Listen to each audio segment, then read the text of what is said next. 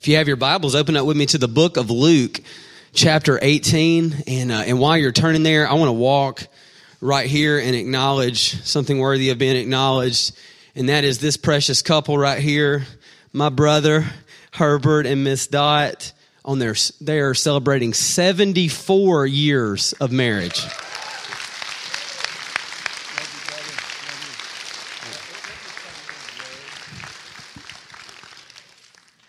This is my testimony to my marriage. The answer is one word: Jesus. Amen. It's one of my favorite couples. So thankful for those guys. All right, if you have your Bible, like I said, open up to the book of Luke, chapter 18. And I'll tell you how we got to this chapter and why we are here this morning. And that is last week, I had the privilege of sitting in the seat just like you are with no structured responsibility for me as a pastor. I had no real pastoral responsibilities last week. And so I came as a member of ABC, and I came and I sat, and Keith Pugh, as my pastor, proclaimed God's word over my life, and I sat and pondered what it was that Christ was teaching me and what he was calling me into with his kingdom.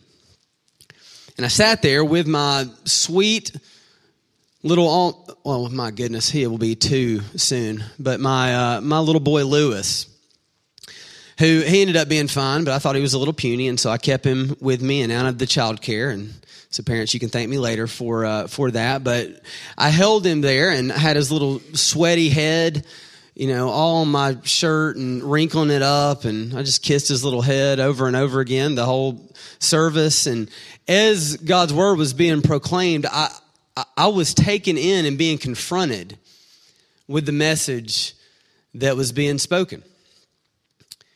And that's how Christ works. He comes and he confronts us where we are. In fact, I would say where we are, that's where he meets us. And that's where he confronts us. He confronts our worldviews. He confronts our religious experiences or what we perceive even Christianity to be. And Jesus comes and he speaks a word that can, as Hebrews 4:12 says, it can go directly through anything that exists in front of us. It can go right through this little sweater here, right into the heart and expose death. And that's what he was doing to me last week when I was holding my little boy. And maybe you were considering some of the same questions that I was considering, but it was questions about what I value, what I treasure. Because I wonder, did I treasure the kingdom as the way that it was being proclaimed in Matthew 13? That they sold everything they had to buy the land that had that treasure in it. And what I thought about was something like this. I wondered, am I teaching my little son? Am I teaching my family by the way that I live and the way that I talk and by the way that we budget and by the way that we do really anything? The way that we treat people, the way we talk about others, the way that we view and speak of God. Am I teaching him, my little sweaty head boy? Am I teaching him to build his life on the right things? Like, is the kingdom of Christ recognizable to my family and our home? Those are the kind of questions that I was asking. And the reason why I was asking them went something like this. Is whether or not we realize it or not, we oftentimes build the kingdom of Christ, or what we would proclaim the kingdom of Christ to be, around what we have grown up hearing that it is.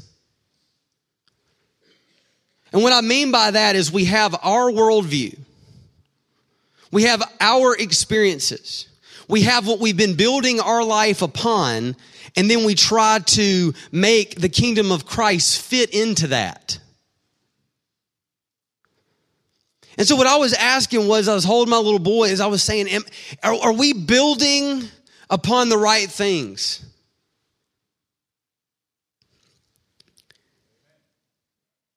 So here's what I want to say to you this morning, is that honesty is very close to freedom.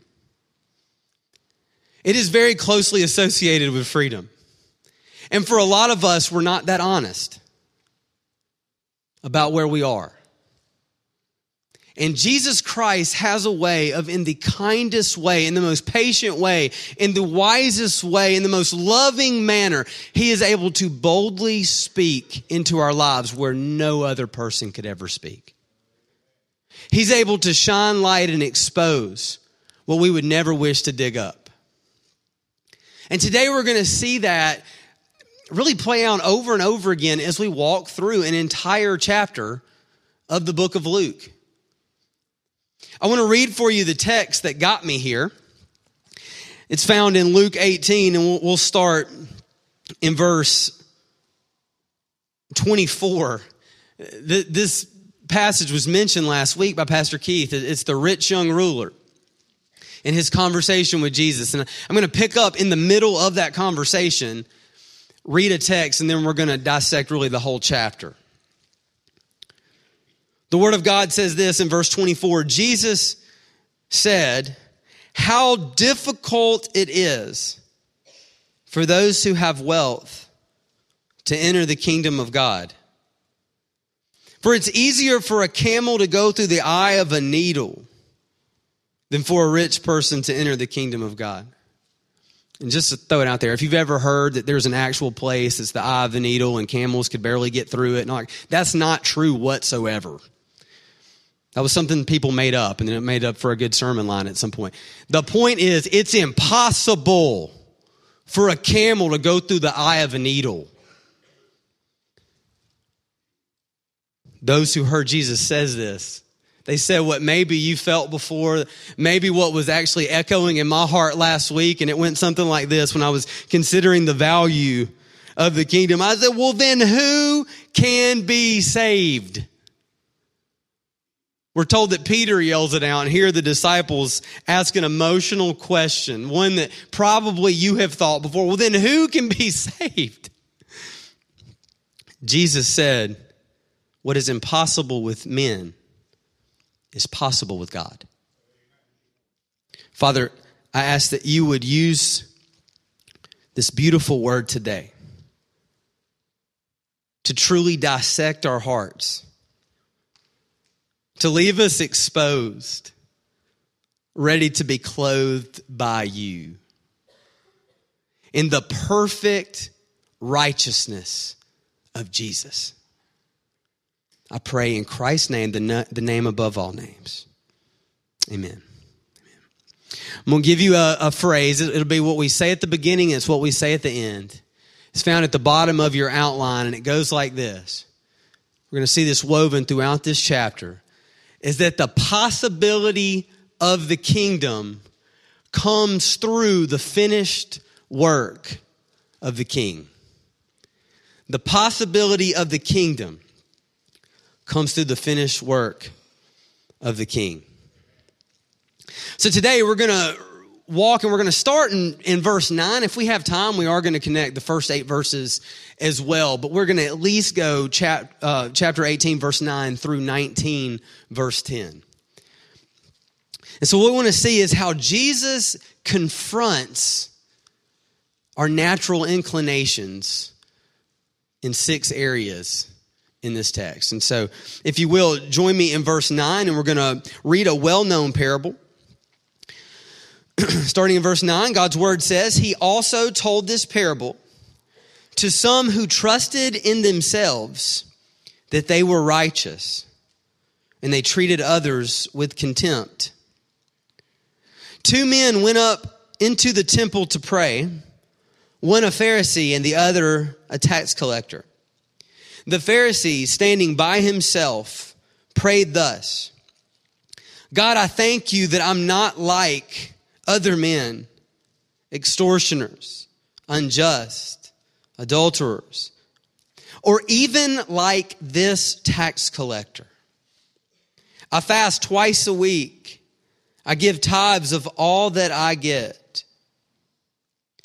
But the tax collector, standing far off, would not even lift up his eyes to heaven. But he beat his breast, saying, God, be merciful to me, a sinner.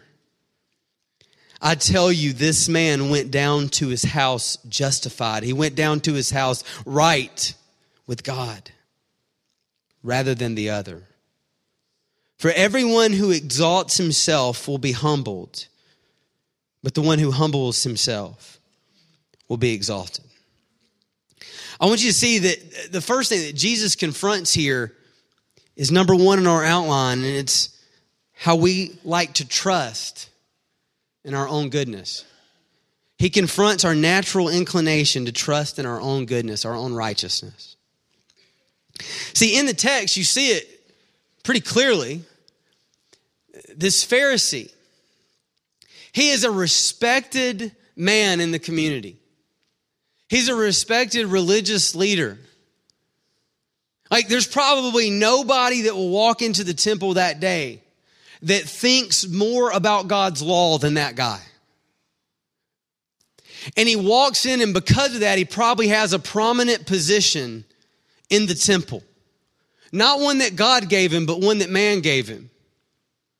And he walked in, and it says that he stood by himself. But the way that we should understand this is he stood up alone, and as he was standing, he out loud prays. And he says, God, thank you that I'm not like other people. Thank you that I'm not like other men. And echoing in the hearts of those who would have been gathered to pray, they would have said, oh, let me be like this guy. Oh, can I just be like him? He said, thank you that I'm not like those sinners. Thank you that I'm not like extortioners and adulterers. Thank you that I'm not like, and you could see him, it's like he doesn't have his, he's not praying with his eyes closed like we tell our kids to pray. He's not doing that. He's got his eyes wide open, and he's focusing out the door around the corner to this tax collector in the side. And he says, thank you that I'm not like that guy. Thank you I'm not like that tax collector. I fast twice a week. I give my tithes. Amen. That was his prayer. And the thing is, he learned to pray that way from his leaders.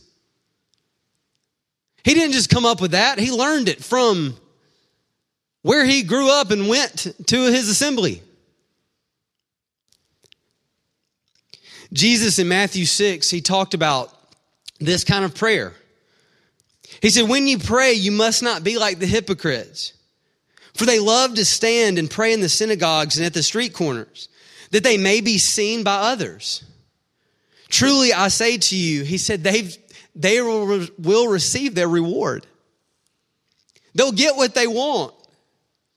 And what is it, everybody? The approval of those around them. They got it. He said, but when you pray, go into your room, shut the door, and pray to your Father who is in secret. And your Father who sees in secret will reward you. It doesn't mean that we shouldn't pray publicly. It doesn't mean that we shouldn't pray this morning while we're here. We ought to pray if we believe Christ is who he says he is. But we shouldn't pray like this guy. But it's easy to become this guy who trust in what you're doing. A lot of people that I know, and just as a pastor walking with, people for over 12 years. So many people, including myself, many times, gauge the love that God has for you and how you feel about the Lord, theology, church, based on how good you perceive yourself to be doing. And so if you feel like you got a life blameless enough to stand up and pray, you feel like you're pretty awesome. This guy was like the pinnacle of what you wanted to be.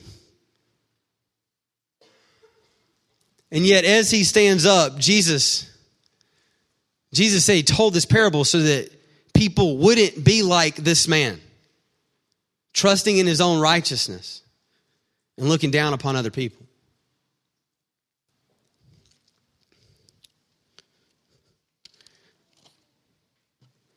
We must understand where true goodness, where true righteousness comes from, and see the kingdom that invites us into it.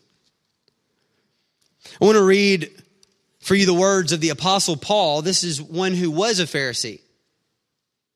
This is one who was zealous. One who, he says, according to the law, he was blameless. That means nobody that knew him could could pinpoint areas where they thought he was just breaking the law. Like that's a pretty good life. Here's what he says. Chapter 3 of Philippians, verse 7. He says, "But whatever gain I had, I counted as loss for the sake of Christ. Indeed, I count everything as loss because of the surpassing worth of knowing Jesus Christ my Lord.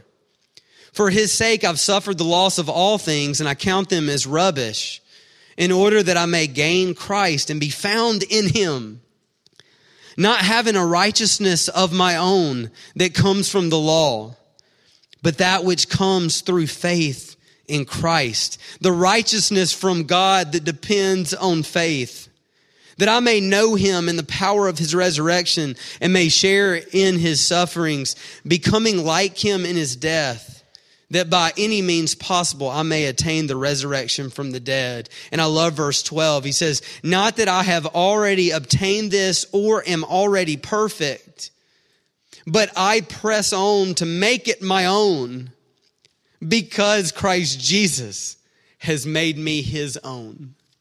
What beautiful words. The same man, the Apostle Paul, he writes in 2 Corinthians 5:21, where the true righteousness that comes through faith, where it comes from, how it's possible. He says, "For our sake, he," that's God the Father, "made him," that's Christ the Son, "to be sin, who knew no sin." Jesus knew no sin. "So that in him we might become the righteousness of God." He's in the one who had never sinned in his life, the one who perfectly loved God and perfectly loved his neighbor. He became sin on the cross, and he was crushed, and he rose, and he ascended, and he's alive today. And for those of us who look to him, he gives us his righteousness. It's given to us. It's a gift. It comes by grace. It comes through faith and is found in Christ alone. My righteousness today, I stand before you, is not found in my works. My righteousness is not found in my goodness. My righteousness is not found in my morality. My goodness is not found in, as I measured how good my neighbor was. My righteousness is in heaven. My righteousness is found in Christ and in Christ alone. That's the call of the kingdom. The word exposes the depths of our hearts, and it shows that the only clothing that works is the righteousness of Christ. Here in Luke 18, Jesus is teaching us this through this parable and through this whole chapter. I love the words of Brennan Manning. I'm going to quote him several times today. Brennan Manning's a writer that has really shaped a lot of the ways that I view and talk on the grace of God. But Brennan Manning, he had a tough life. He made some tough decisions, some that he would say were not very good. He was a man who found himself several times on the streets. He found himself in addictive behaviors. Brennan at one point became a vagabond minister. He lived in the streets of New Orleans and he preached the gospel to those who were homeless and those whom he believed were making decisions very similar to those that he had made in the past. And he oftentimes fell back into lifestyles that were not healthy. At the end of his life, for the last several years, he died in 2013, he wrote books on who God is and what he's like and the beautiful grace of God. And he wrote a book called The Ragamuffin Gospel for people who are beaten up and feel broken down. And the beautiful word of grace, the word of God, the gospel of Jesus that speaks even to us. He says these words. He says, Jesus comes not for the super spiritual, but for the wobbly and the weak-kneed, who know they don't have it all together and who are not too proud to accept God's hand down of amazing grace. It's not the Pharisee that was standing up talking about how awesome he was. But it was the guy that was outside, that was beating his chest, that wouldn't even look up. And he said, God, have mercy on me, a sinner. He went to his house justified, and not so the other man. So we see how Jesus confronts our natural inclination to trust in our own goodness. But secondly, he confronts in this same passage our natural inclination to look down upon other people. He uses the word contempt. And so I'll tell you about that word real quick. This is a kind of Colby definition compiled from numerous sources. But contempt, just the feeling that someone's beneath you, that they're worth less than you are.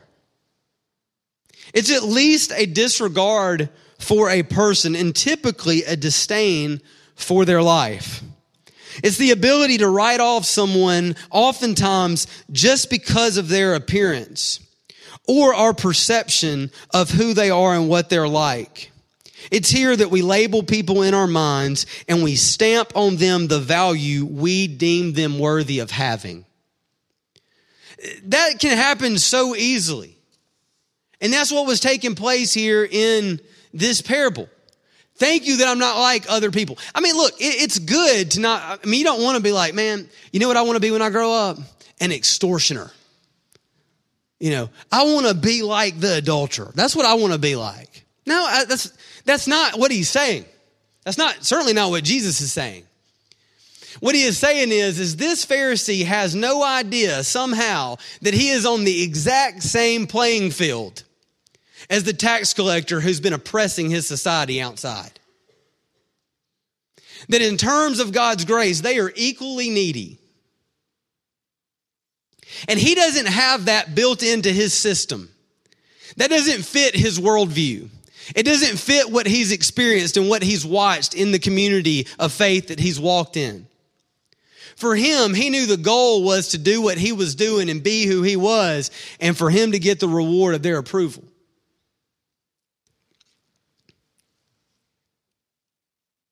He looked down upon people. I think it's very easy for us to do that as well. I want to offer you something. This is, if you are taking notes, and I'd encourage you to, I'm going to give you several lies of identity. Several lies of identity. And what I mean by this is not only, these are lies that we tell ourselves, and I believe oftentimes because we measure our life by these and we believe these lies ourselves, we view other people in the same light. So these are several lies of identity. The first one is this, is that we believe this lie that I am what I have. I am what I have. And seeing the flip side of that we would look at somebody else and say they are what they have. That's how we're going to base their worth. That might be how we base our worth. I am what I have. Secondly, I am what I do. And they are what they do. I am what I do. I think this is very telling in the society that we live in the culture that we have, the way that we have conversations with each other. We go up and what is typically the first thing that we ask somebody when we're having a conversation? What do you do? What do you do? We need to be reminded by Jesus that we are human beings before we are human doings, okay? Like it matters who you are, like you are a person, an image bearer. Who your life is not defined by what you have and what you do. Another lie is, I am what has been done to me. I am what happened to me. Or they are what was done to them. Another lie of identity is this: I am what other people say or think of me. And I'm no better than that. I'm whatever they say. So if I'm the Pharisee and they say, he is the best person in the world, look at that righteousness. Or I'm the tax collector who's been oppressing my society and stealing from them. He's no better than that moment. It's lies of identity. What about this one? I am what I say or what I think of myself. Some of you, this is the biggest battle that goes on in your life. At least that you can articulate. There's bigger ones that are probably taking place. But it goes where it doesn't matter what's happening around you. It doesn't matter about the encouragement that you receive or the community that you have. That you, for whatever reason, cannot get away from who you say that you are. That you are positive that even if everybody around you said that there's hope for you and only hope, you see yourself as worthless. And maybe that was a word spoken over you, and words are powerful, my friends, but maybe that was a word spoken over you from someone else, and it came from that thing we just said a minute ago, what was said of you. But it is a lie. It is a lie. You're not defined by what you say of yourself or think of yourself. And other people are not defined by what they say or they think of themselves. Last two, I am nothing more than my worst moment. I'm nothing more than my worst moment. And lastly, I'm nothing less than my best moment. These are all lies of identity. And if we believe them, it puts us in a posture that is not one of the kingdom. It's one being defined, and it's one being spoken over, and one having our life built upon something other than who Jesus Christ says that we are. And it puts us in a position to either beat up ourselves, isolate ourselves, look down upon other people, beat them up with our words, break them down with our thoughts. It keeps us from truly leaning into the love of God, loving ourselves as Christ has loved us, and loving others as He has loved them and loves us. There's several lies of identity. I want to read for you a flip side, the way the Apostle Paul talked.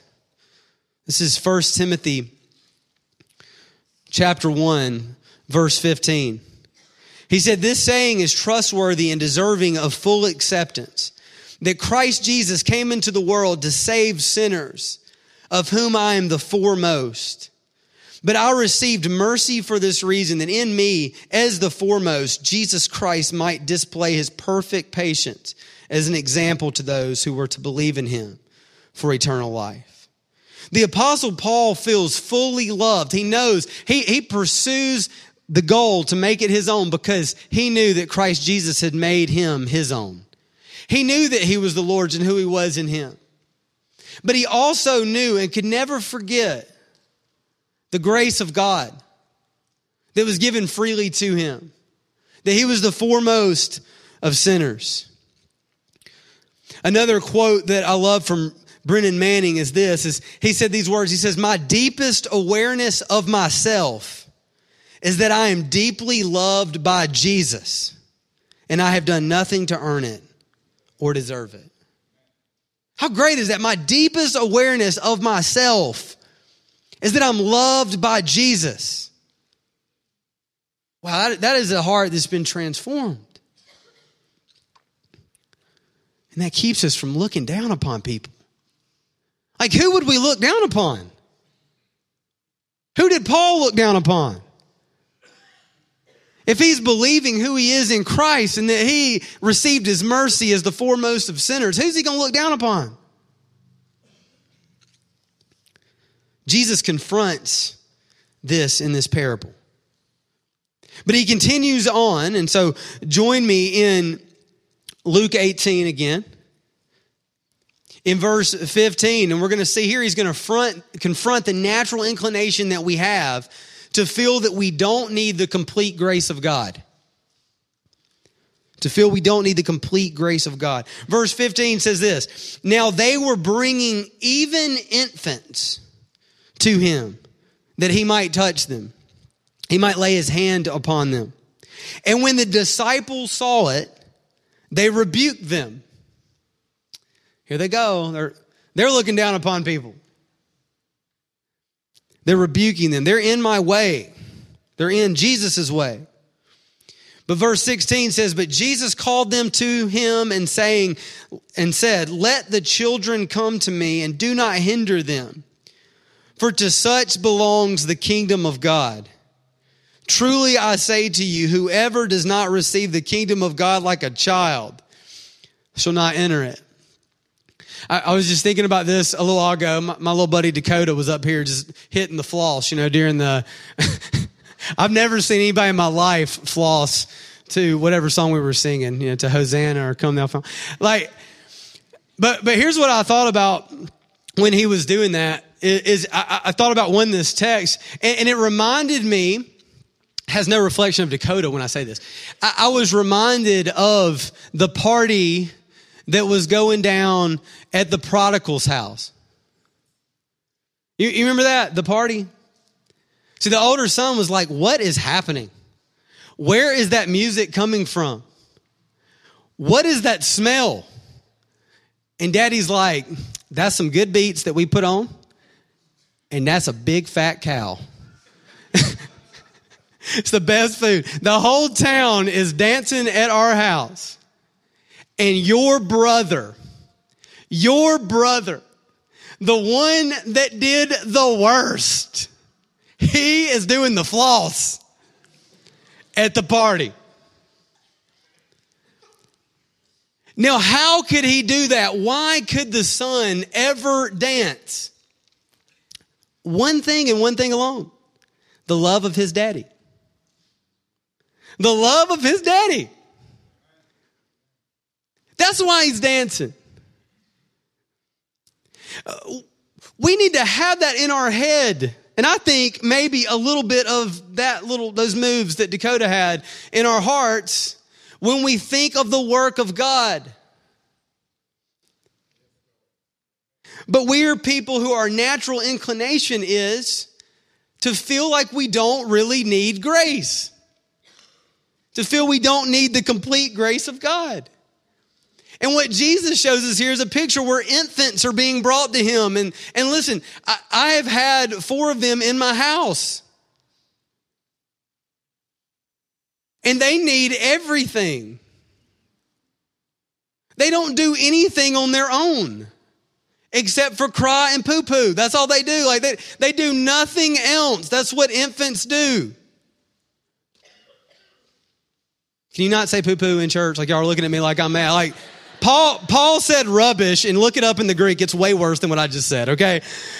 Listen, you know what they do, and it's because of that Jesus says something like this.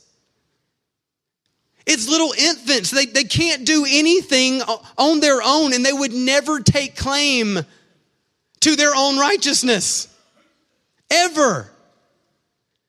Jesus says, that's how you are to come to me.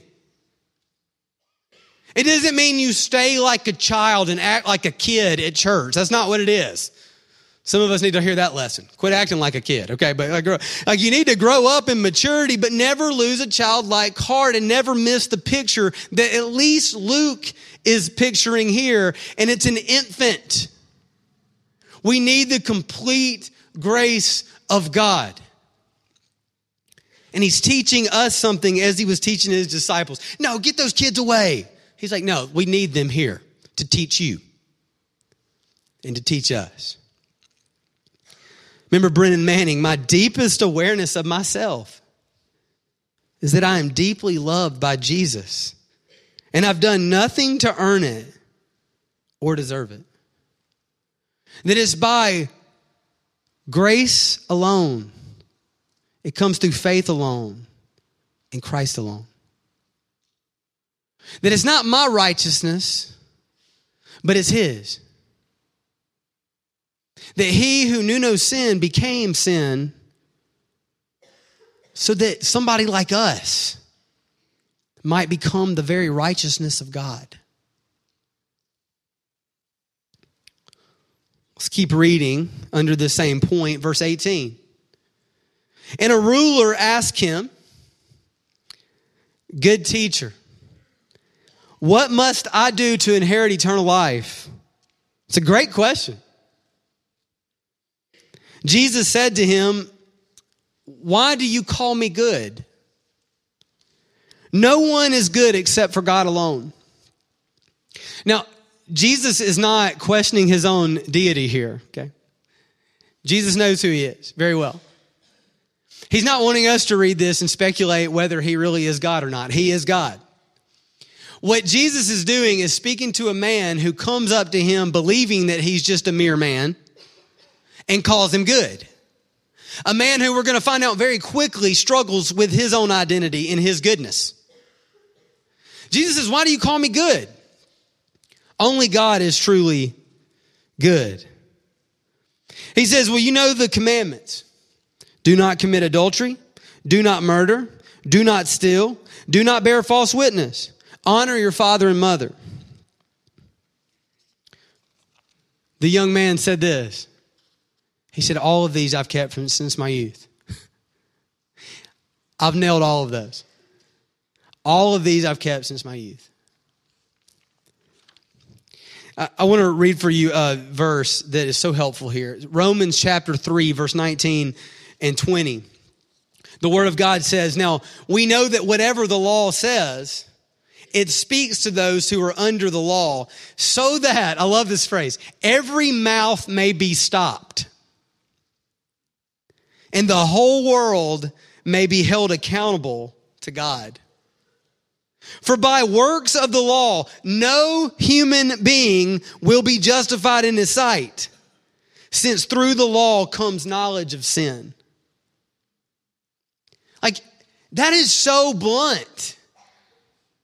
Like, that part of the purpose of the law, remember, Paul calls the law the ministry of death. Part of the law, or the primary purpose of it, is so that we see what? That we're not loving God and loving our neighbor the way we're called to. So that our mouth will be stopped. And then we'll understand that we need something outside of ourselves for salvation. See, this guy doesn't get it. And look, he's just following what he's seen and heard, but he's accountable to it. He walks up to Jesus. He says, "Man, I've kept all of these from my youth." When Jesus heard this, Mark tells us in his account that when Jesus heard this, he looked at him and he loved him. That's our Christ. He looked at him and he loved him. But he said, "One thing you still lack. Sell all that you have and distribute to the poor, and then you'll have treasure in heaven. Come and follow me." Now see, Jesus doesn't answer this way to everybody he talks to. Like when he's talking to the woman at the well, she says, "Where do I get that water? Where can I get the living water?" He doesn't say, "Go sell everything and give it to the poor. Then I'll give you a drink." He doesn't do that. He says, "Can you go get your husband?" She says, "I don't have one." He goes, That's right. You've had 5, and the guy that you live with right now is not him." Before they finish the conversation, he deals with her the way she views religion, worship, and he tells her that worship takes place by how? The truth and the Spirit. Spirit and in truth. Jesus changes her whole world in a conversation, but he doesn't say the same thing that he says to the rich young ruler. Jesus knows us and he loves us. It's one of the most beautiful truths about Jesus. He knows everything about you and he still loves you. And he knew this man, and what he confronts with him is still a natural inclination that I believe we have. And it's the fourth thing that we're going to look at today. And it's our love, how we love our wealth and comfort more than we love our neighbors. Jesus confronts this with this man. See, the entire law, we're told, points to one thing. It can be summarized. Jesus said, and love your God with all your heart, and love your neighbor as yourself. The Apostle Paul knows and assumes love of God in the answer, and he says the whole law can be summarized in love your neighbor as yourself. When Jesus hears him say that he's loved his neighbor as himself, which is what we have here in the Ten Commandments. You know, he didn't commit adultery. He didn't, whatever it was, like he saw them at face value. Jesus says, all right, sell everything you have and give it to the poor. What he's saying is this, is that, my man, it's impossible, first of all, to perfectly obey the law. Understand that. Come to me like a little baby. Remember my story about the Pharisee and the tax collector. But also, person that he loved, this rich, young, successful man. He says, you love your wealth and your comfort more than your neighbor. That's what he's communicating to him. And I think for us, like, we have a really hard time often separating what it is. Like, we'll say, well, we believe these things, you know, we're good in these areas. We're reading our Bible, we're following. We know that God's grace is huge and deep and great. We know that he loves us. But then it's like we separate that from the life that we live. And that's not possible. And so this guy says, I kept the whole law, and Jesus is like, you're not loving your neighbor. So you couldn't be keeping the whole law. That's what he's doing here. He confronts, for us, he confronts us in our hearts as we watch him confront somebody that would have been, this is the most successful guy that he talked to that day. And Jesus says, you actually are missing the point. Go sell everything you have and follow me. I've been confronted recently with Jesus' words in Matthew 25. Jesus says that when he comes back, that when he returns, that he's going to separate people like he separates sheep and goats. He's going to separate people in this way. And he says that the way he's going to separate them is based on what they did or what they did not do to the least of these.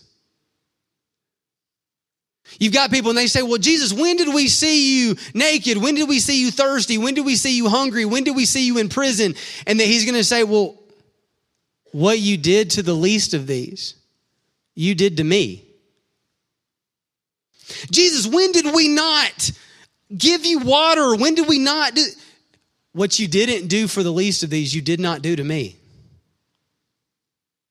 Jesus tells the parable of the talents, and it's what we do with what we own.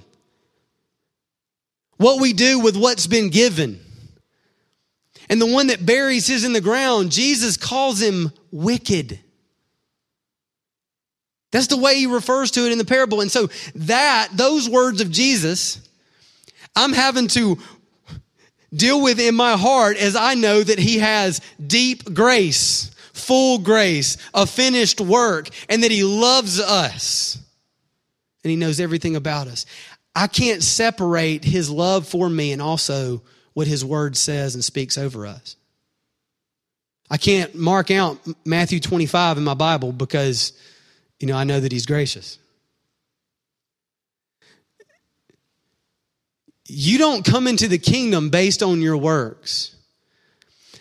But when you receive Jesus Christ and his grace is lavished upon you, it ought to radically affect the way you view all people and everything that you own. For this man, he walked away from Jesus sad because it said he had many possessions. Eugene Cho is a guy that I follow and really love his communication style. He's an author, pastor, and I would call him a world changer. Eugene Cho says this. He says, generosity is what keeps the things I own from owning me. In other words, generosity isn't just intended to bless others. It's also to liberate my life. See, Jesus is speaking words of power and truth and freedom over this man. He walks away. And in light of that, Peter and the disciples, they cry out and they say, well, who can be saved? And Jesus says, what is impossible with man is possible with God. Peter said, we've left our homes and followed you. And he said to Peter, truly I say to you, there's no one who's left house or wife or brothers or parents or children for the sake of the kingdom of God who will not receive many times more in this time and in the age to come, eternal life. What he's saying is this, is anything that you have to turn from to receive the gospel, anything that you have to do, anything you have to get rid of, and by the way, getting rid of a wife or children, that is not what he's saying here, okay? So do not think he is. What he's saying is this, is anything that's keeping you from me, humble yourself and submit to me. Submit to me. That's where life and freedom is going to be found. And to a people who I believe it's easy for us to love our wealth and love our comfort, because we wouldn't say we have wealth because we'd look at somebody else down the street, and say, well, they have wealth. You have wealth. At least most of us do. And we tend to love our wealth and our comfort more than we do our neighbors. Oftentimes, I know of me, I'll sacrifice what won't cause me to have to truly sacrifice. I'll give away what won't actually make me sacrifice. That would be the natural inclination. That's not the life we're called to. Generosity is what keeps the things I own from owning me. Keep going with me, verse 31. And taking the 12, he said to them, see, we're going up to Jerusalem, and everything that is written about the Son of Man by the prophets will be accomplished. For he will be delivered over to the Gentiles and will be mocked and shamefully treated and spit upon.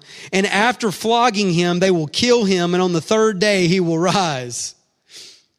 But they understood none of these things.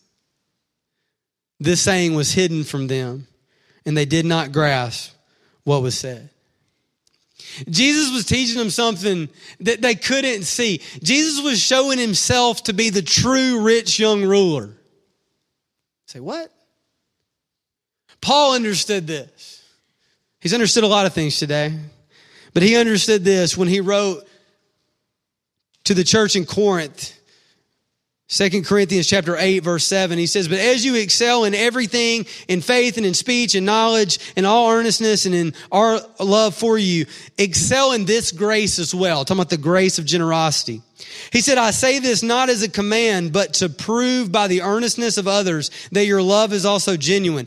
For you know the grace of our Lord Jesus Christ, that though he was rich, yet for your sake he became poor, so that you by his poverty might become rich. Jesus is saying to his disciples, there's nothing I'm calling this man to that I'm not doing myself. Jesus walking out of the greatest riches, humbling himself even to death on a cross, so that you and I might have life. And though we're poor, we might be found rich in him. Have this mind among yourselves, which is yours in Christ Jesus, who though he was in the form of God, he didn't count equality with God a thing to be grasped. But he emptied himself by taking the form of a servant, being born in the likeness of men, and being found in human form, he humbled himself by becoming obedient to the point of death, even death on a cross. Last two, and we'll do them quickly. The last two is Jesus moved straight from this scene till they begin to make their way to Jericho. And as he's walking to Jericho, we have another moment where another person becomes a hindrance to the disciples. Another person gets in the way. And it's here that Jesus will confront our natural inclination to miss Christ's compassion for the oppressed. We're told in verse 35 that as he drew near to Jericho, a blind man was sitting by the roadside begging. And hearing a crowd going by, he inquired what this meant. And they told him, they said, Jesus of Nazareth is passing by. And he cried out and he said, Jesus, Son of David, have mercy on me. And those who were in front rebuked him.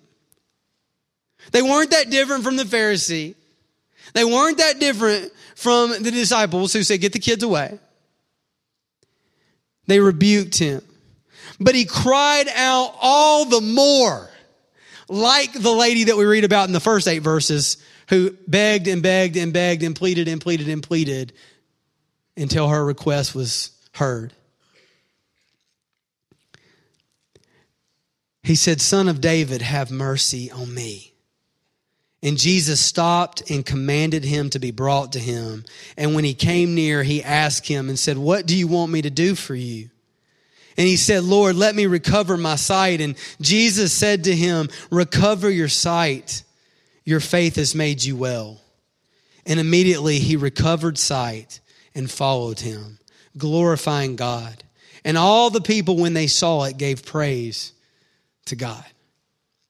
Why is it that we don't seem to celebrate or have compassion for the oppressed unless we see them come to salvation before our eyes?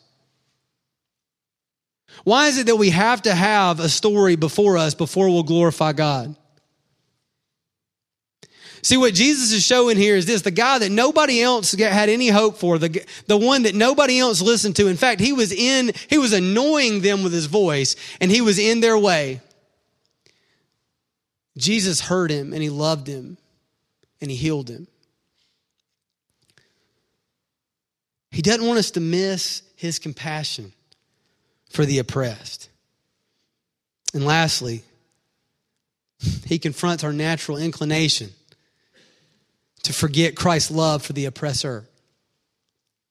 It's probably my favorite story in the book of Luke, but it's the story of Zacchaeus. And Zacchaeus, we oftentimes, because we heard about him when we were little and we think of him as the wee little man and a wee little man was he, we don't think of him as an oppressor. But I can assure you that the crowds that gathered on the street, they did. He teamed up with the Romans who were oppressing the people, and he was stealing from people. He was taking from them. He joined the wrong side, and he was getting really rich off of it. He was an oppressor. But he, like the blind man, heard that Jesus was coming. And though he didn't get up and start screaming out, he climbed in a tree and probably made himself very vulnerable. If a guy's hated and he's climbed up in a tree, he ain't got nowhere to go, okay? But he makes himself very vulnerable. He puts himself in a place. And Jesus, unlike us, more than likely, at least in our natural self, we would either despise, we would look down upon, or we would certainly believe that God's grace couldn't be for a dude like that. And yet Jesus Christ stops where he is. He walks through the crowd, and he walks right to the tree and he says, "Zacchaeus, I'm coming to your house today. I'm coming over." And I don't know what all they talked about. I don't know what all went down, but what I know is this, is that Jesus said that on that day, salvation came to Zacchaeus' house. And Zacchaeus left saying words that were probably a little too big for his pocketbook. But he said, "I'm going to give away half of what I have. And anybody that I stole from you, I'll pay back 4 times over." Now, I don't know if he could really do that. He may have been leaving the conference really pumped. I don't know. But he comes out, and whether or not he could really come through with that with what he had in his bank account, that man was changed. He was transformed. He was different. Salvation had come to his house, the house of one that no one ever would believe it would come to. They were celebrating Jesus, who was coming to defeat the Roman government, not the one who would walk up and save the oppressor. Today, I want you to see that the possibility of the kingdom comes to the finished work of the King. Today, Jesus meets you wherever you are. He confronts whatever your worldviews are. Whatever your idea of religion, Christianity, whatever it is that you think. He confronts it. And he invites you to follow him, to submit to him and his kingship. The kingdom he offers to you today and me today. He offers it to the one that there may be one in this room, you think, whoever it is in your head, they don't deserve it, they can't get it, they'll never have it. He's like, that's exactly who it's for.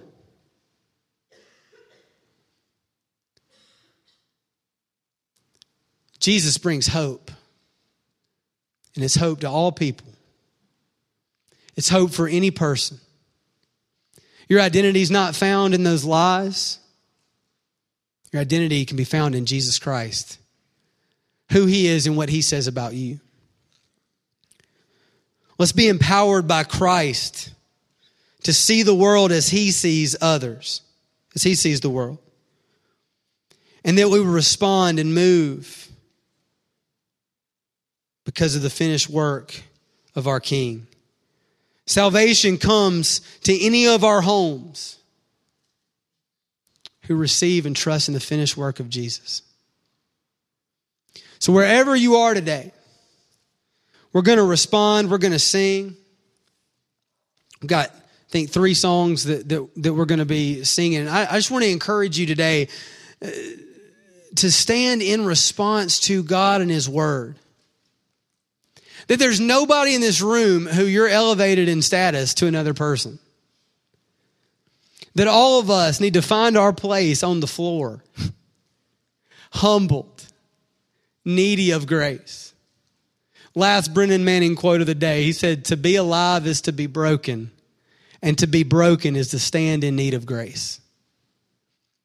Today, we united, we stand because we are equally in need of Jesus Christ and His grace. And today, united, we stand because we are equally loved and cared for by Christ our King. Let's pray. Father, thank you for your word. I ask that you would use it to mold us, to transform our life, Lord, that we wouldn't try to fit your kingdom into our life like a little circle trying to be pushed into a square puzzle. Lord, we wouldn't do that, but instead we would allow you to transform who we are and how we think, or that you would make new. Help us see like you see and love how you love. Lord, we love you and we thank you for your grace. We pray these things in Christ's name. Amen.